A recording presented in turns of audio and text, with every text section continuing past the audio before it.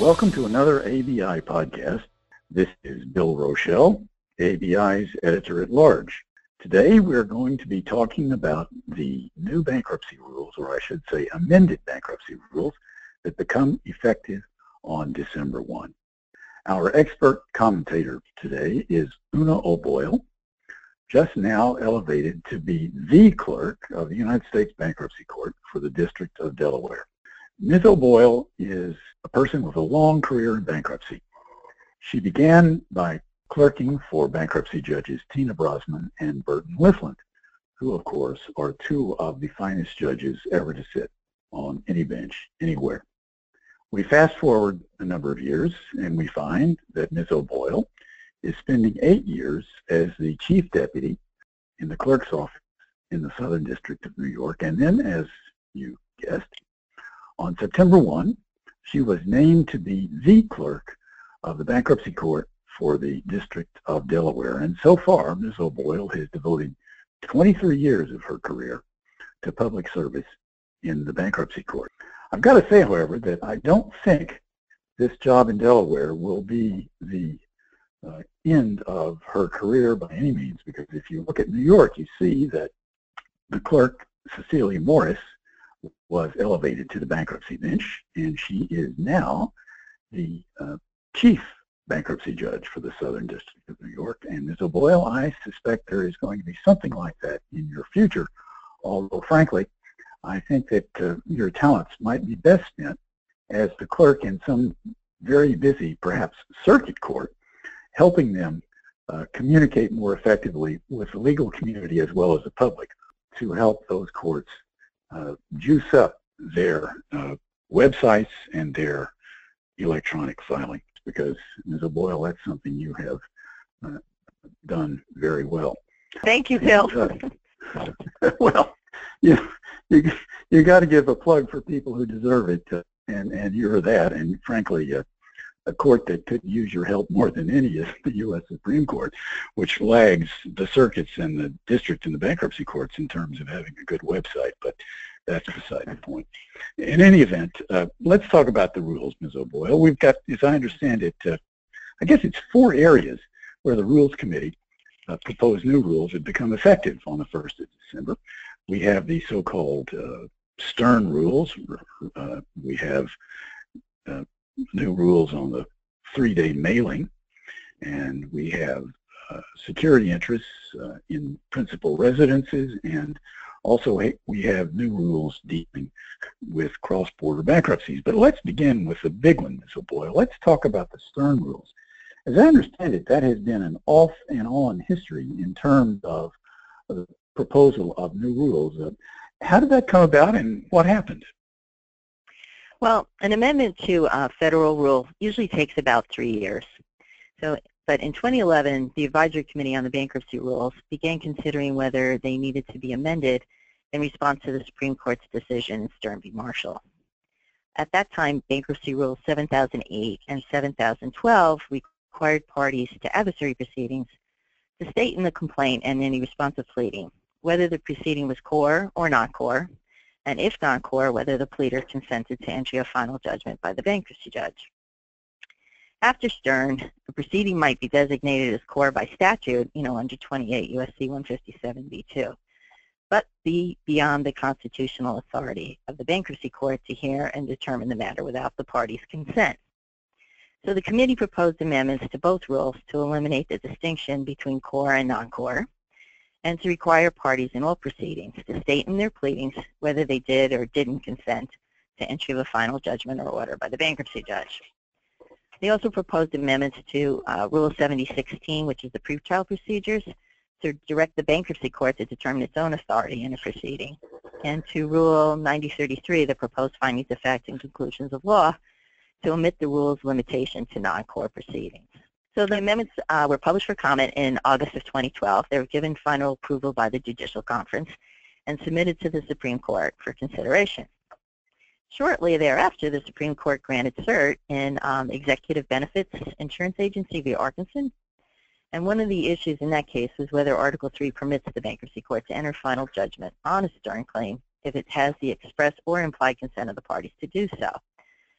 So because the proposed Stern amendments relied on the validity of consent, the committee decided that the Supreme Court should not consider them while the issue was pending before it and withdrew the amendments. In June of 2014, the Supreme Court decided our consent, as you know, without reaching the consent issue. But a few weeks later, they granted certain Wellness International Network versus Sharif, which also presented the issue of consent. And so as a result, the amendments remained withdrawn. In the meantime, however, some of the district courts and the bankruptcy courts had amended their own local rules and orders of reference, similar to the proposed, federal amendments, to deal with the Stern dilemma. So in May of 2015, the Supreme Court issued the Wellness decision, holding that the bankruptcy courts may adjudicate Stern claims with the knowing and voluntary consent of the parties. So the proposed amendments were resubmitted to the Supreme Court on an expedited basis in October 29th of 2015 to become effective this December.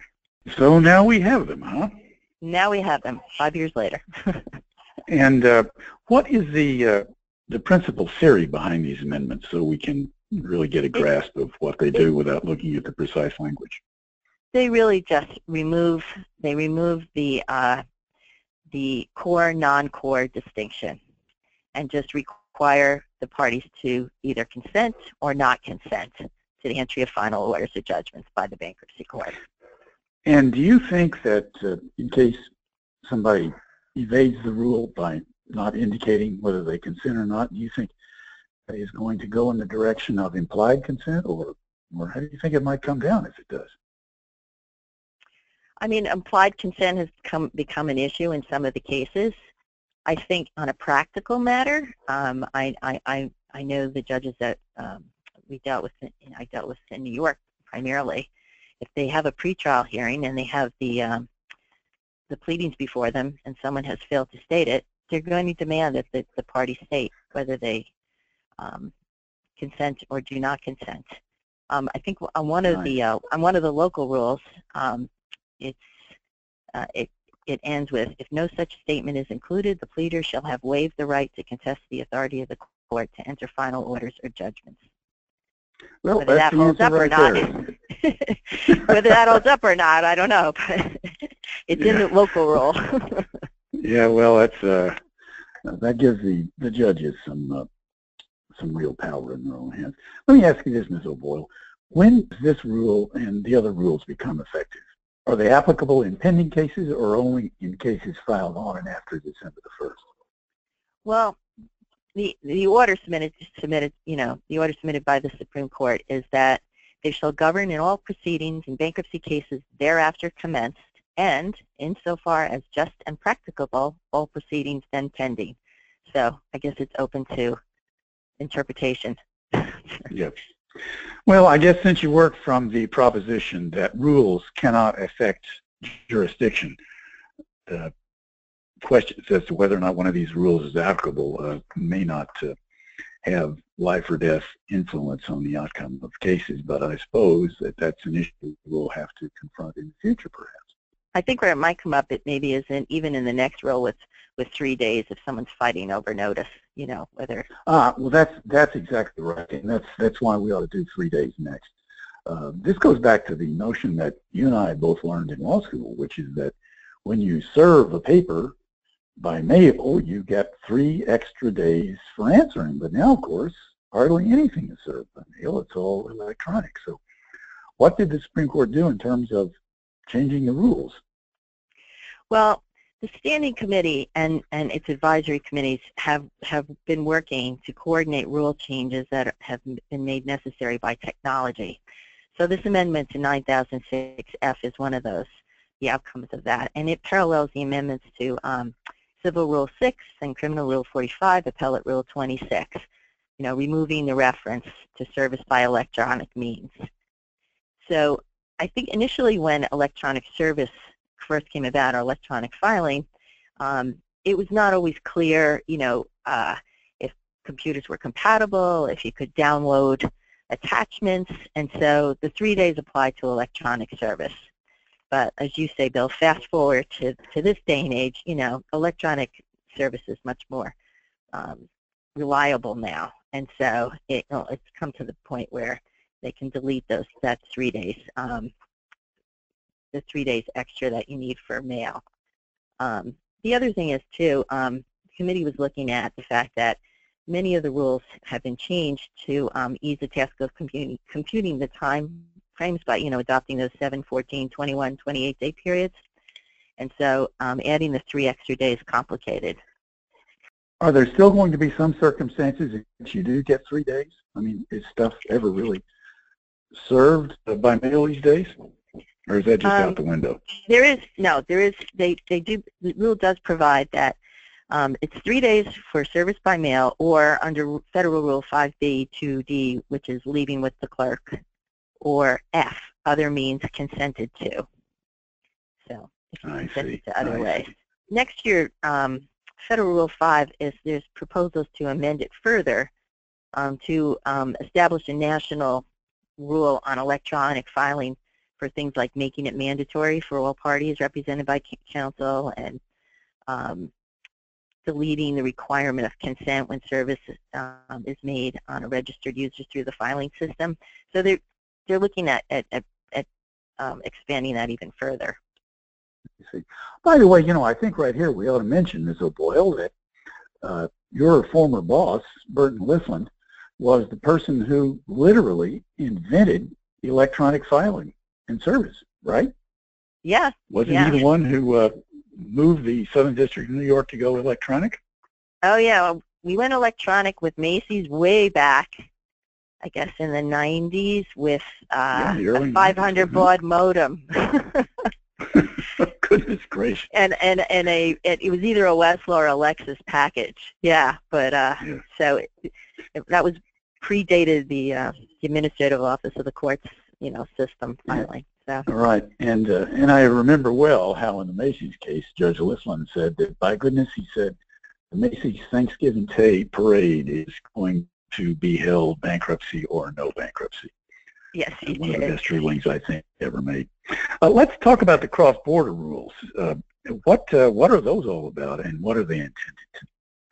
So the cross-border rules are really just to improve procedures for Chapter 15 cases. It was a little confusing. When Chapter 15 was added to the Bankruptcy Code in 2005, replacing Section 304, Rules 1010 and 1011, which govern involuntary cases, were amended just to insert provisions governing cross-border cases. They kind of just stuck into those rules. So the amended rules just remove those Chapter 15 related provisions from the involuntary rules.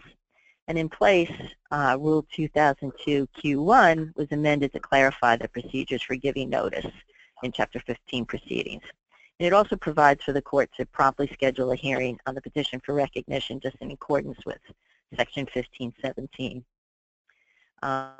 Then Rule 2002 Q1, and this was an issue that used to come up in Chapter 15 cases. It recognizes that an initial hearing requesting provisional relief, such as an injunction, like a preliminary injunction, may overlap with the merits for the petition for recognition, because once the petition is recognized as the main proceeding, the automatic stay provisions kick in. So it's almost like the same hearing. So in that case, the rule provides that the court can consolidate the hearings and shorten the usual 21-day notice period for the recognition hearing. And then lastly, a new Rule 1012 is added just to govern responses to Chapter 15 petitions and for the filing of corporate ownership statements by entities responding to the petition. So, well, that sounds like logic and good sense. Logic and good sense come to the rules for Chapter 15 cases. Because, exactly. Lord of mercy, with the decisions that are coming down from our courts these days, cross-border bankruptcy is a bigger deal, day by day and week by week, that's for sure. Unlike 304, which were mostly filed in New York, Chapter 15 cases really are filed all over the country in a lot of different districts. They certainly are. And sometimes, as we know these days, filed when there are absolutely no connections with the United States other than a retainer having been given to a bankruptcy lawyer somewhere. Sure. Well, that's a different issue, but one of our judges dealt with a case like that. One of your judges, I think, wasn't it? very recently within the last month. Let's go on and not forget about our brothers and sisters who practice consumer law, because I believe there are some changes, were there not, in the rules dealing with proofs of claim by folks who have a security interest or mortgage on somebody's principal residence. What are those new rules all about? Right. Well, Rule 3002-1 was actually promulgated in 2011, and it was in response to a problem in Chapter 13 cases where a debtor had successfully completed its plan payments, paid all the mortgage arrears and post-petition installment payments that were in the plan, and then discovered later undisclosed and unpaid post-petition charges and fees. So if some, taxes went up or something like payments went up and they hadn't been notified of it. So Rule 3002 requires creditors whose claims are secured by a security interest in the debtor's principal residence to provide the debtor and the trustee, who might be making the payments, notice of any changes in the payment amount or the assessment of any fees or charges during the bankruptcy case no later than 21 days before the new payment amount is due. So it's intended to ensure that the debtors who try to maintain their home mortgage payments while they're in Chapter 13 will have the adequate information they need to do so. The amended Subdivision A of the rule to clarify when it applies.